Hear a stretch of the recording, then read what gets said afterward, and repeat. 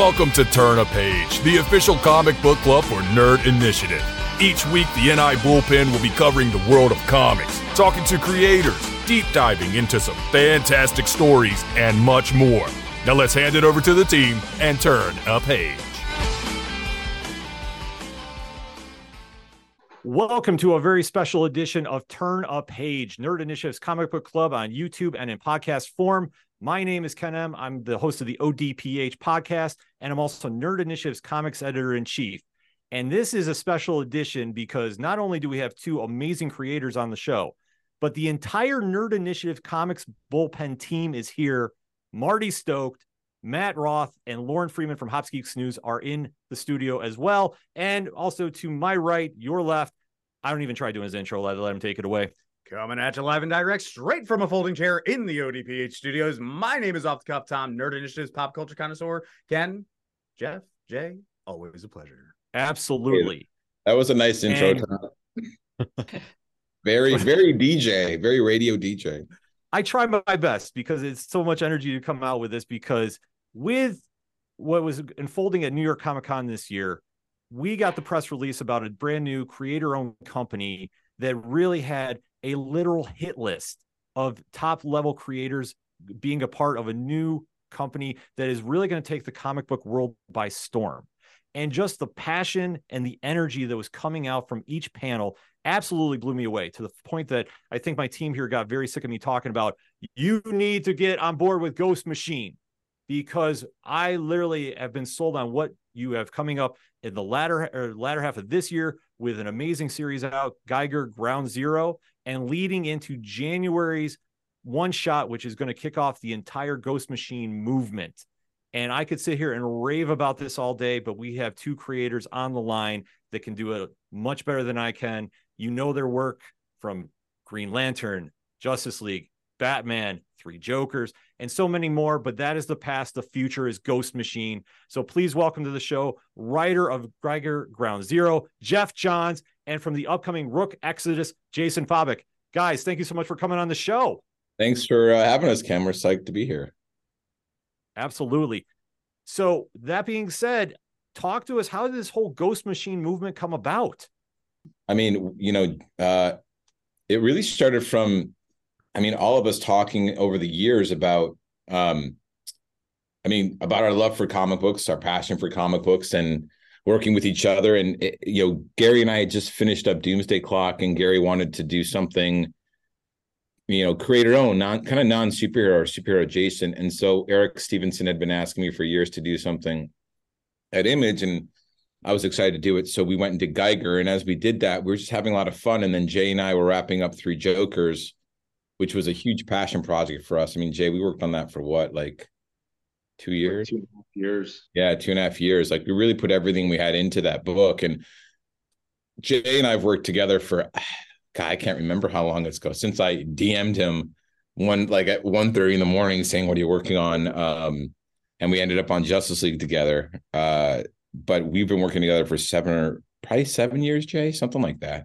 Since 2014, 13. Maybe 8 or 9. It's been a long time. So we were starting to work on a creator-owned book, and then I was talking to, Brad Meltzer and Brian Hitch and Francis Manipul, and all of us just started talking about how do we kind of make a better company? There's all these companies out there that are editorial structures that then hire talent. And so we basically flipped it. We're talent, we hire our editorial structure. But the way we built this is we want to do something that was, character driven and comics first and super high quality, and then co-own everything and co-run it together. And so Ghost Machine developed out of that. The name Ghost Machine came from, I don't know if you guys are probably familiar with the term Ghost in the Machine, which is from the 1940s. This I think philosopher in France came up with it with the spirit and the body, talking about the spirit is separate from the body, the ghost in the machine. And then today it's evolved into this saying that programmers use when a program in the computer is not doing quite what it was programmed to do it, and they can't explain why. It's like magic. It's undefinable. And to us, the passion and the creative and the talent, you can't like replicate it very easily, right? It's special for everybody. I always talk about how everybody has a unique perspective when it's expressed creatively that can't be replicated. And so we are that ghost together. We are the ghost in the machine. We are the passion that you can't control or program or quite frankly tell us what to do anymore. And we just want to create great books, great characters, and have fun doing it with people we really love and respect. And so that's how the company grew from a handful of us to, there's like 15 people. There's a few creators we haven't even announced yet, and some more that are coming. There's a couple we're going to be announcing next month. But Ghost Machine really developed out of just our love for comic books, our love for working together, and our love for creating great characters. And then our desire and need at this point in our careers to really say like, hey, this is when the books are going to be out. This is what we want to do. This is how we're going to build our universe. This is our cadence. This is our tone. This is, all our characters. When I was writing Green Lantern, I absolutely loved it. And I have the same feeling when I'm writing these books right now but the thing about Green Lantern is like there's always other things, even with Green Lantern, always other things around it that affected it, whether it be a schedule or DC wanted to book out on a certain time or crossovers or whatever. And it was cool. But for us, this is a matter of taking everything we've done in our careers and kind of leveling up creatively and even logistically with how we're laying it all out. No, I mean, absolutely. You can tell that. I mean, the synergy that you all have together too. Because like I say, with Gary Frank, Brian Hitch, Francis Manapul, Lamont McGee, on board Brad Meltzer, Peter Tomasi, Mattis Yusha, and Brad Anderson too, and Rob Lay too. Because we always have to remember the colorists and the letterers put together the book. It's not just a writer doing everything. It's a whole team. And you can feel that synergy coming out, especially with what you were saying in New York. And what resonated to me was characters first. And that was the big takeaway that I took. And hearing that, I mean, how much of that is the importance of the Ghost Machine culture? Yeah, I mean, the character first thing is something that we right from the day one, it was the most important thing for us. I mean, we know artistically that we can bring things to that are going to be a high level that people are going to really enjoy to look at and see. And Jeff's arguably one of the best writers in comic books of the last 25 years, and he's created so many memorable characters within the DC pantheon. And it's like, we really want to make sure that our books are character driven, story driven. There's we want the readers. We want to win back the readers. I think I know myself as a comic fan. I'm getting a little burnt out at some of the things that DC and Marvel and have been doing with their characters, and it just seems like it's about other things other than the characters. It's about collecting a million different covers for this book or that book or whatever. It's like these are comic books, in my opinion, are I think it's the best medium to tell a story in. You as the reader, you are filling in the holes between the panels. You are becoming the characters. You are hearing them speak in your head as you're reading these books. And we want to take everything that we've learned and everything that we've been excited about when we worked on, Batman and Green Lantern and Superman and all these characters that we've had. It was a complete honor to work on these characters. It's like now we want to do it with something new. We want to create new legacies. We want to create new characters. I know for myself, I started a few years back looking at guys like Todd McFarlane and Mike Mignola and saying like, look at these, they kind of broke off from the mainstream and they created characters that will outlive them. People will be collecting and reading Spawn and Hellboy, years after their two creators are gone. So, it's like we kind of want to do something like that. We want to take a chance. We want to build up a legacy with these characters and just deliver really great stories. We want readers to pick up our books, read through them and say, man, I can't wait till next month. I mean, that was such a great feeling growing up reading these different books and really getting into these different characters is that I loved going back to the comic shop the next month to pick up the next issue of these books. There's a magic to that. There's a magic to that way of diving into the medium. And so that's what we really want to do. We want to win over the fans. We want to win over fans who feel like there's that DC, like there's nothing for them at DC and Marvel anymore. We want to win those fans back. We want to get those readers back on board, because we believe that there's still so much to be explored in comic books. It's not a dying medium. It's a medium that is going to keep continuing and growing, and we're excited for this. We're excited for this journey and these books and these characters. We really think we've created some great stuff, and I know personally, I'm really itching for people to get Rook. I've been working on it for a while. I want people to start reading it. I want the feedback from the audience. I want I want to see them fall in love with these characters that we've created. And yeah, so I don't know, Geoff, if you want to add anything to that. I'll just be quick. Like even on our website, we have characters before creators, right? Even like we are all about the characters, because it is about the characters first. For all of us, when we co-own everything, even though we're creating our own books, you're rooting for everybody, right? Because we're all in this together. And that also makes it special and unique. And what we want to create is a pantheon of characters. I remember when I would get out at the DC offices in New York when I was just starting, and there's an elevator that would open up, and there was this beautiful mural of all their characters on the wall from different artists. It's actually online. You can find it.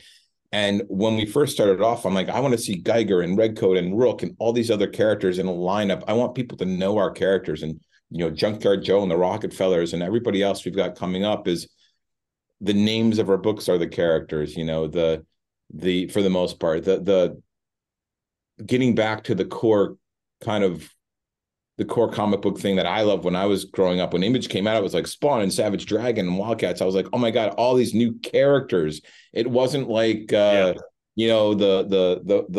planet at the end of the galaxy or whatever. It was like, which is conceptual, but it was based on a character, a human being, a person, somebody that you could relate to, connect with, and then follow them through anything.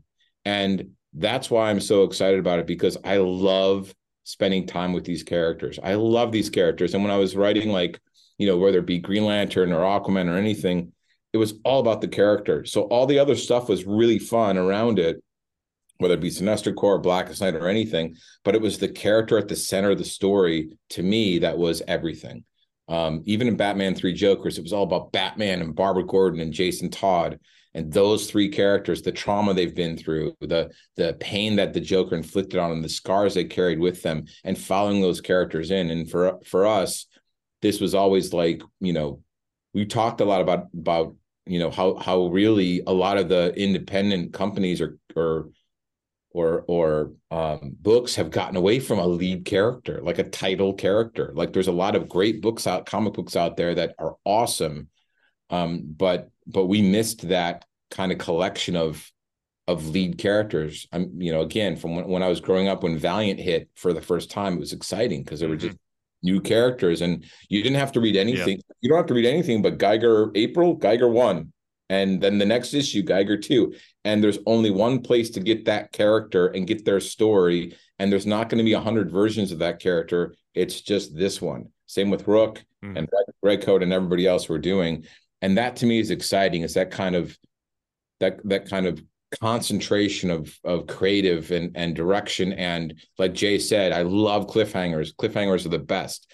And being like, I cannot wait to read Gieger 2, Rook 2, Redcoat 2, and beyond. Like that's really all we're trying to do is create great comic books, and we're focused on the character and the story first beyond anything else. The only other thing we're focused on is having a great company that everyone, and we already do because of all the people part of it, but everyone loves working together, respects each other, and is pulling in the same direction. And that's what we are. we all have a passion for comic books, and we want to bring that passion and really concentrate and put it front and center. That's why we're all exclusive to Ghost Machine, is put all our energy into that instead of, other places. I think you hit on something too real quick is, Jay mentioned bringing the fans back. And I think the best way to do that is because sometimes in comic books, it's like, where do you start as a fan? Like, I'm new to comic books. Where do I start? And like you said, Geoff, this is like, you only got to read this and then you got to read this and that's it. You don't have to jump 50 years back. And I think that's also a really important jumping point for maybe new comic book fans that are looking to check out new characters. Yeah. All you need, by the way, anyone can jump on Ghost Machine 1. That's all you need to read. That has an intro to all our first kind of wave of books, all our characters, a lot of first appearances of the characters. And then you just need to read one title. Like, you just need to, and our goal is not to publish. Like, someone's like, how many books are you guys going to publish a month? I'm like, 4 to 6 at the most, because we want to make them great. Like, we want, like, I remember when Image first started, I'm like, I'm going to collect every Image book. And then it got kind of unwieldy. We really want to have a concentration of high quality comic books, and that someone can come in, and if they see Ghost Machine on it, they know it's going to be good, right? Mm-hmm. They know it's going to be a beautiful book. It's going to have a great story. It's going to be, and that's what it's going to be about: character and story. It's not going to be about 100 multiple covers. It's not going to be about, anything but that, the character and the story, and high quality. Like, we're working really hard, and we've been doing this a long time. And I'm the most excited I've ever been. Like, I'm working on a script right now, and I was talking to Gary Frank this morning. I'm most excited I've ever been writing. Like, I haven't enjoyed writing this much in comic book, and I love writing comic books, but it's just fun to be able to focus all your energy back on one thing, on one place. And it is important to I think create something that people can jump on board and not go, which version of this character is it? What's their origin? When it, like, we're not going to be rebooting Rook. Like, this is Rook. You're going to read Rook and it's going to be Rook #1, Rook Exodus 1. You're going to get on board and see the first appearance of these characters, get to know them, and can follow their adventures pretty cleanly. So no more multiverses. Absolutely. Yeah, we're not going to be playing with the multiverse. So. We can only, as an audience, handle so many multiverses. Thank God. Yeah, we're not going to be doing multiverses. But Absolutely. crossovers. One of the things with crossover, I'll just say this. One of the things with crossovers, because there'll be like, there's some interactions with these characters here and there, but one of the things with crossovers, whenever I worked on a crossover, whether it was, again, I'll go back to Blackest Night, it was always about the characters still. And back then it was about character. It wasn't about concepts. It wasn't about like, let's explore a concept. It was all about, let's explore a character. Flashpoint's about Barry Allen trying to overcome loss. And then his grief, he messes up history, and his grief infects everything around him. And it's an analysis of what grief can do to somebody, which is why it's so important that Thomas Wayne was the Batman, because having lost my sister, I saw what my dad went through as a parent. It's very different than a child watching their parents die. A parent watching their child die affects them so differently. And the grief that results from that is massively different. It's much darker, much heavier, much more violent, I think, to their soul. And so Flashpoint was all about grief and processing grief in different ways, good and bad. Batman 3 Jokers was all about, Jay and I talked about it forever. It was about trauma and healing right and healing wrong, and learning from it and not learning from it. Barbara Gordon, emotionally, she kind of figured it out. Physically, she still was running on that treadmill, even though she was the fastest she's ever been. She wouldn't stop. And so for us, all these stories that's why, again, character, they're all about character. They're all about something. Everything's about something. And it's not just, conceptually like, oh, this huge giant, I don't know, whatever it is, but it's all about character. I think that's awesome. Yeah, it's one of the biggest things too, because I think of this whole group here, I'm probably the least experienced with comic book reading, because I got into it so late. And just to hear that from a new comic book reader's perspective, that's huge. And for me, I always struggled with trying to find where to start and what run and where. And this whole series, like, as soon as Ken showed me, like, sent us the press releases, I was like, I was sold on the character alone of just Gieger. I was like, this guy looks awesome. And I've since read all of volume 1 of Gieger, read the first issue, picked it up of the latest run with the two issues coming out, and then I've also read Junkyard Joe, and these two characters are so different, and yet they're going to be intertwined. And coming into this whole thing with Ghost Machine, it's going to be all intertwined too. So I am super stoked for it. And like, how did it sounded like you guys had a ton of success in this first launch based off of what you did. How did that critical and commercial success of Gieger kind of influence your decision through making Ghost Machine and launching the new series, considering you're dealing with such a diverse group of characters and storylines?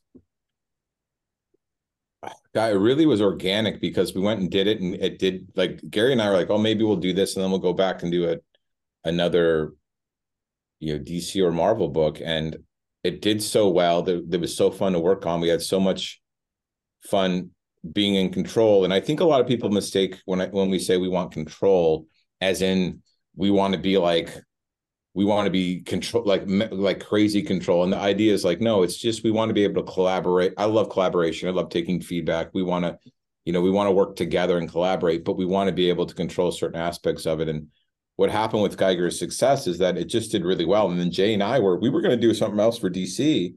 And we actually started just working on our own, like on Rook, and it grew organically out of that. Is that we just, with the success that came with it, and how well it did, and the reaction to it, and just the fact that we were like creating new, it was exciting. And then Jay and I started talking, and then it just grew organically out of that.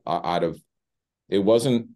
I don't think we didn't do Geiger and then set out to create a Ghost Machine. It happened over the last 2 years of going, how do we make, I own a comic shop in Sherman Oaks called Earth 2 Comics. And I can tell you, I watch a lot about how people buy comics and who comes in and who quits and who comes in that's new and what they're looking for. And I want great comics on the shelf. That's what we all want. We just want to help put as best comic books out there as possible to get people into the stores, reading comics, as much as we can. And so it just organically grew out of like, how do we make a better business? How do we make great comics? How do we work together with people we love? How do we do all that? So it did grow very organically over the last 2 years. We spent a lot of time on this. The fact that it didn't leak before New York Comic Con was a miracle. We've been talking about Ghost Machine for, Jay, how long? Like, it's been... It was muted. Yeah. It's been at least a year since we've been really hardcore talking about this, but it goes back even before that. Yeah. It was important to build a proper business plan too. Like, I ran Stargirl for 3 seasons and had to manage, like an $80 million, $90 million budget. And to really look at the production of it, I was in Atlanta every day. It feels a lot like show running a show. It's like you're building an entirely new system, but we spent a lot of time being very meticulous about it, about how we could do it right, how we can learn from it. And we know we're going to hit speed bumps along the way. And if you know that you're going to run into challenges and you're going to run into disappointment and you're going to run into things you got to figure out. But if you know that and you're ready for it, when it comes, you can handle it. And especially when you handle it with a team like this one together. So we've been, we're evolving and growing as we go, but we're really confident in the books we're doing and the characters we're creating.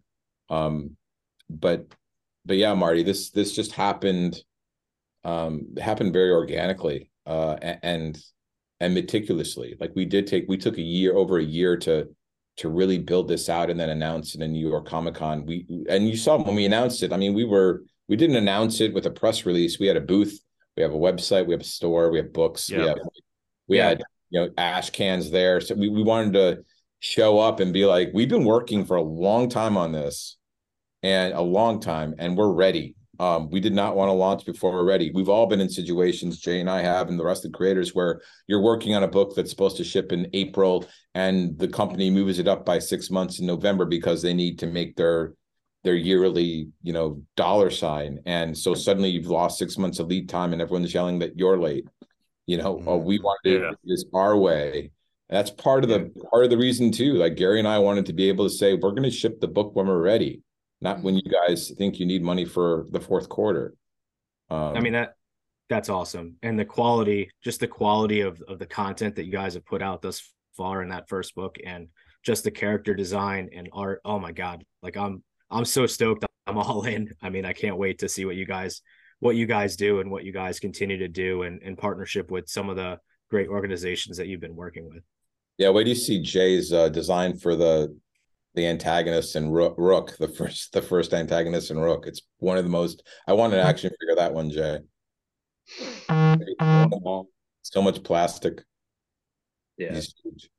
I think a lot of it too, like you showing that you guys show up to New York Comic Con, you're ready, you've got all this stuff ready to go. It also builds trust and automatic buy-in from readers too, because it's like, oh, they are serious. This isn't just more, creators saying that they're going to do creator owned and then just like, oh, here it is, and it's going to be gone in the wind. This is like, no, we are firmly here, set in stone. And we're even seeing some things nowadays, like a lot more creative owned things. We have distillery, black market narrative. What are some pros and cons going creator owned? And then do you think that's kind of more the future of comic books, or what do you think that's going to lead down the road? Yeah. Well, I mean, pros and cons, like pros, I mean, you're creating things ideas that you may have had years ago. You get to bring them to life, like with Rook. He's been a character that's been kind of in my head, design wise since when I was, my late teens, early 20s, and he's kind of evolved over the years because I figured, eventually I'll get to this character. But you get in on, I was doing well at DC and I was really enjoying it, and playing in that Batman kind of universe and Justice League and stuff, and you kind of put stuff like that to the back burner, and you always sit there and think like, one day I'm going to take that chance and I'm going to maybe make this character into something. And then but like to be able to create characters that you like, and grow them and see them become real is awesome. Seeing it, there's a different feel. Like, it's great to work on Batman, it's great to work on Superman, but we didn't create these characters. These are characters that were created, some of them 80 years ago, and they've had great staying power, and they're going to be around for a lot longer than us too. I mean, they're great. Batman is my favorite character ever, and but I didn't create the character. I'm honored to be somebody who's had the opportunity to be a steward of the character. I believe that that's what your job is as an artist or writer. You're to be a good steward of these characters who aren't yours, and to guide them and to keep them going along the same path they've always gone. You can change things up, you can kind of throw the fans for a loop, but by the end of your series, the character should kind of be back to where they were, for the next guy to kind of take over and do his thing. And you shouldn't change them up too much, because that's why people like them, is because of the way that they are. But we're coming in this with brand new characters that nobody's ever known, and you get to play around with them. You can shock people with them. You can do different things. You could lead them on one direction and then change the direction somewhere else, and you can build up their backstories, and you can just, it's like you fall in love with you. They feel like these characters become like part of you. They're like a kid or something like that, and it's a lot of fun to be creative like that. From a con side, you don't have Batman and Green Lantern and Superman to sell your book. As a creator have to go out there. You're creating a new character. You have to keep your expectations under check, and you have to say, Geoff and I, and the whole company, we've been really talking about setting our expectations to a healthy expectation, but also knowing that this is a long game. We're not expecting to sell 100,000 copies of these books day one. We're expecting, we've all been devoted, we're all devoted to working on these characters for a long time to grow the mythology. I hope that Rook is a character that I really would love to be like Mike Mignola and work on a character for 20 plus years and grow the mythology of that character, and see them become more as they go, and then pass them on maybe one day to the next generation for them to tell stories like that. To me, that would be an incredible legacy and an incredible accomplishment. And so I'm in it for the long haul. I want to grow these characters. I want to see Rook become something really special, and I'm willing to put in the time, and I'm willing to also win over the audience as time goes by. We may not sell a ton of books at first, but maybe we grow the audience a little by little every year, and they start really loving these characters and wanting to know more about them. And so there is a bit of a risk to it, but I think there's a great reward to it as well. Mhm. And we've seen those. We've seen. I agree. I think everything he said, and also Matt, like commitment, like is what Jay said. Like we're committed to these characters. Like that's it. Like we're doing these characters. We're running these books. This is not. We're not going to do like I'm not going to write 4 issues of Gieger and then go write something else. I think there's a level of sophistication and character development that you can only get when you're doing long form storytelling in comics. That's what I've always loved, and that's what we're building out here. These are, like Jay said, this is a long game. We're playing. It's like we're committed to these characters, and we're committed to let these characters and their audiences grow as we do our books. It's like building through the draft. Do you feel more freedom in the creative process now, whereas before you had to follow somewhat of that outline for Batman or Green Lantern? It's different, when you work on a character that's so well defined like Batman, you just kind of accept and I don't say this as a bad word, the box that you're in, right? I like being in a box sometimes. You're like, I'm in the Batman universe. I'm going to write a story with Joker and Jason Todd and Barbara Gordon. And Jay and I had a great time doing that. I loved writing in the box of the DC universe. I never really felt like I couldn't tell the stories I really wanted to tell. There are always things you have to kind of adhere to because of things going on, or like, you've got to, this month, Power Girl's wearing a jacket, right? Like you get that kind of note. And I'm like, okay, great. Why is she wearing a jacket? And I don't get a response. That's when and they're like, she's just wearing a jacket now. That's when I kind of I'm like, well, it'd be nice if I knew why she traded her cape, because I could write her a little better, but it's okay. I'll just put the jacket on her if you guys insist. So there's things like that you have to deal with. But I was very lucky in the fact that most of my career, I chose to work on the characters that nobody cared about, like Booster Gold and Aquaman. When I started Green Lantern, they just didn't care. Justice Society. Most of the time, they were like, can you please write Batman instead? And I preferred writing those obscure characters, or those characters that had kind of been forgotten about. The Teen Titans. Like when I launched Teen Titans, everyone was like, that book's going to be canceled in 6 issues. Nobody wants to read a Teen Titans book. And I love when they said that. Don't do Aquaman. I remember they said, Ivan Reis and I were going to do Aquaman. They said, don't waste your time on Aquaman.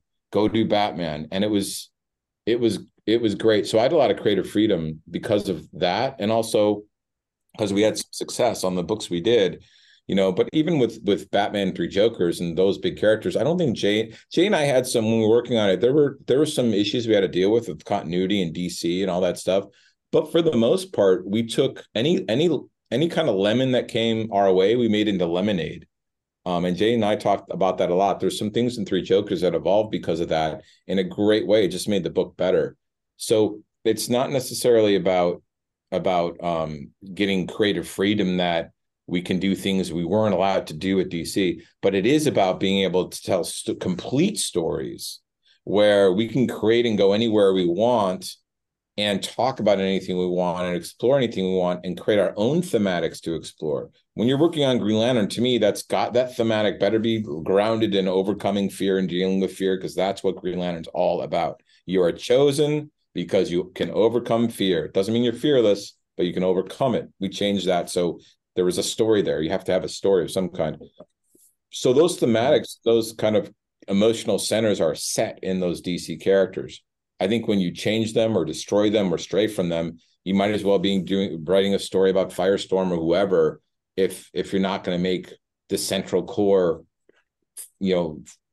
theme about what the character is all about. With this, we can just create our own. Gieger has his own. Rook has his own. Redcoat, everybody has their own central core theme that we want to explore and say something about today. You know, most of those characters created in the 40s, 50s, 60s, they say a lot about their era, and our characters are saying a lot about ours. For sure. And so, you know, oh, go ahead. With both of you guys having the utility belts of awesomeness of working over all these years of all these franchises, and you guys have a venerable corral of super friends writing for you, what are the tropes both on the page and off the page that you're trying to avoid or, you know, steer around as you're managing this whole new company? God, tropes. I don't know if we consciously are like doing a checklist of what tropes we want to avoid on the page. I wouldn't even know where to begin with that. You know, we try and make all our stories unique, our characters unique. One of the things I will say is that we're not doing straight superheroes. So that's a giant trope in itself. And the reason we're not is back in the day, way back when, comic books were Westerns and romance books and sci-fi books and superhero books and horror books and all these different genres. And they eventually evolved as TV evolved and film evolved. Suddenly there was horror on television and in film, and there was Westerns and war, and you saw those genres disappear in comics as they really grew in media, right? And so the comics became more and more and more and more about superheroes. They leaned on superheroes because superheroes couldn't be done in media. Now that superheroes are all over media, they're all over film and TV, we feel like it's time to get back to the diversity of genre that comic books originally were. Comic books, when you say comic books, you don't say superheroes. You know, or everyone thinks of superheroes. We don't. We are not doing straight superheroes. We're doing genre, we're doing sci-fi, we're doing family books, horror books, we're doing all sorts of different genre, but we aren't doing straight superhero books, capes and tights. As Brian Hitch said it so I think eloquently and simply in one of our videos, he said, you know, heroes yes, capes no. And that's, I guess, Tom, a trope that an area, I guess, that we feel is very well covered in comic books. There's straight superheroes are very, very well covered. So we want to do something different. We all, even Geiger's, it's like he's got abilities and stuff, but it's superhero adjacent. It's a post-nuclear war story about a guy who will do anything to protect his family, and then ultimately has to learn to, you know, kind of find a new one, and then it goes from there. But that's a trope, I guess. I don't know if you want to call it a trope, but we're trying to avoid the superhero tropes. We're trying to avoid the straight superhero stuff that we've seen over and over and over. I loved the original Vertigo titles like Shade the Changing Man and Doom Patrol and Sandman and all those books. Hellblazer, you know, we've got some of that influence is what we're doing. But as far as character-centered stuff goes and off the beaten path. And then the tropes behind the scenes are off the page. I mean, we've talked a lot about it. Some of the stuff we'll be announcing just as terms of like, you know, I think it's probably a little too early to talk about some of the things, but some of it is stuff that will be consumer facing, and some of this stuff is just internally, like what we want our culture to be, what we want our, you know, strategy to be, you know, with our characters in our books and our scheduling and all that. Yeah. I mean, that's just something that you're doing, and that's, oh, I'm sorry. I was just saying, interrupt. I was going to say, go ahead, Ken. Oh, go, Jeff. I'm sorry. No, what I was going to say is it's something that, you know, we can tell as readers are already seeing about the diverse way that you're approaching things. I mean, not everything is a superhero story. It's not so cookie cutter, if you will. And it's also another approach that you do, especially to touch upon briefly, because I know we're running very tight on time, about what you did with Junkyard Joe and the charities for the VA and the t-shirts. Can you touch upon a little bit about that? Sure. Yeah. Junkyard Joe is it feels like, Gary and I love doing that book. You know, he was introduced in Gieger in a very different way. And then we wanted to, again, it's character driven. When we did Junkyard Joe 1-6, we had a story we really wanted to tell that was, you know, Joe is essentially a stand-in for veterans. Like he, and he come, you know, it's a story about veterans. And so we wanted to make it special. And one of the things we did do is with the first issue, we did a special black and white edition where we raised money for two organizations, the National Coalition of Homeless Veterans here in the States and Veterans Aid in the UK, where Gary is from. And he lives in Italy now. And both our grandparents served in World War II. And we wanted to find a place to not only tell the story, but also to kind of give back the best way we could. We also have T-shirts up on our a shop that are all the proceeds go to those two organizations too. But it just grew out of the organically, it grew out of the nature of the story, with the story we were telling, and a unique story. I don't think you'll find a story like Junkyard Joe in any other comic book, especially out there on the stands right now. And that's a different type of story. You read that, it's not like every other book that Marvel and DC do, and it's not like anything else Gary and I've ever done. It's a different kind of tonal. Yeah. It definitely stands out on its own. Oh, sorry, Matt. No, I was just gonna say, as Tom's a Navy vet, and I'm currently I've been in the Air Force for 12 years. That's something that really stood out to the both of us and the whole team, and it was like definitely something we wanted to ask, and something that we just wanted to drop and say we appreciate you guys actually doing that, just putting a spotlight on that, because it's something that really means a lot to not only us two, but a lot of people that our families know personally. Well, thanks for your service, guys. Just doing my job. No, absolutely. No, I mean, it's such a great cause to do. And it's just another point that you're doing stuff that is very different. And you can definitely feel not only is it character driven what you're doing, but it is just, you're taking things and doing a different approach to it that stands out. And that's something that just gravitates towards a fan. And especially now leading into the one shot that is coming out in January, just to kind of wrap this interview up with, if I'm at the comic shop and I'm hearing this for the first time, what is the selling point? Why should I make sure that I do not walk out of the comic shop in January 2024 without that one shot in my hand? That's my question to you both. I'll say, I'll answer that in fact first, but let me say something really, really quick about the shirts and all that, because, one of the things that Jay said, and this is about the company, one of the things that Jay said when we did Three Jokers, like these covers were blown up. He's like, why can't you buy, everyone's asking me where can I buy a t-shirt with that art? And the process to kind of get that going would have been taken months and months and months because of all the red tape. I know. But with this, we control it. We can have that. If someone says we want a t-shirt of Rook, this image of Rook, we can get it up online and ready to go literally that day. So, and because we control it all, we have the autonomy. So that is another aspect of the company that's pro. If people want something, we can do it right away. If people ask about it, we have the ability to do whatever we want with these characters. We together own the copyrights, and nobody else can tell us otherwise. We had a summit in New York, which is probably, Ken, why you could feel the camaraderie, because we spent days together for the first time as a team before New York Comic Con started. We had an amazing bonding experience, and there was a moment we were in the conference room all together, and I was just like, there's nobody outside this room that can tell us what to do. There's no corporate overlords. Yeah, it's the best feeling in the world. It is. It's the best feeling in the world to be able to just control it. We will sink or swim ourselves, but that I'd rather take a leap like this with the people I love and trust and respect than to have to do something and listen to somebody tell me what to do.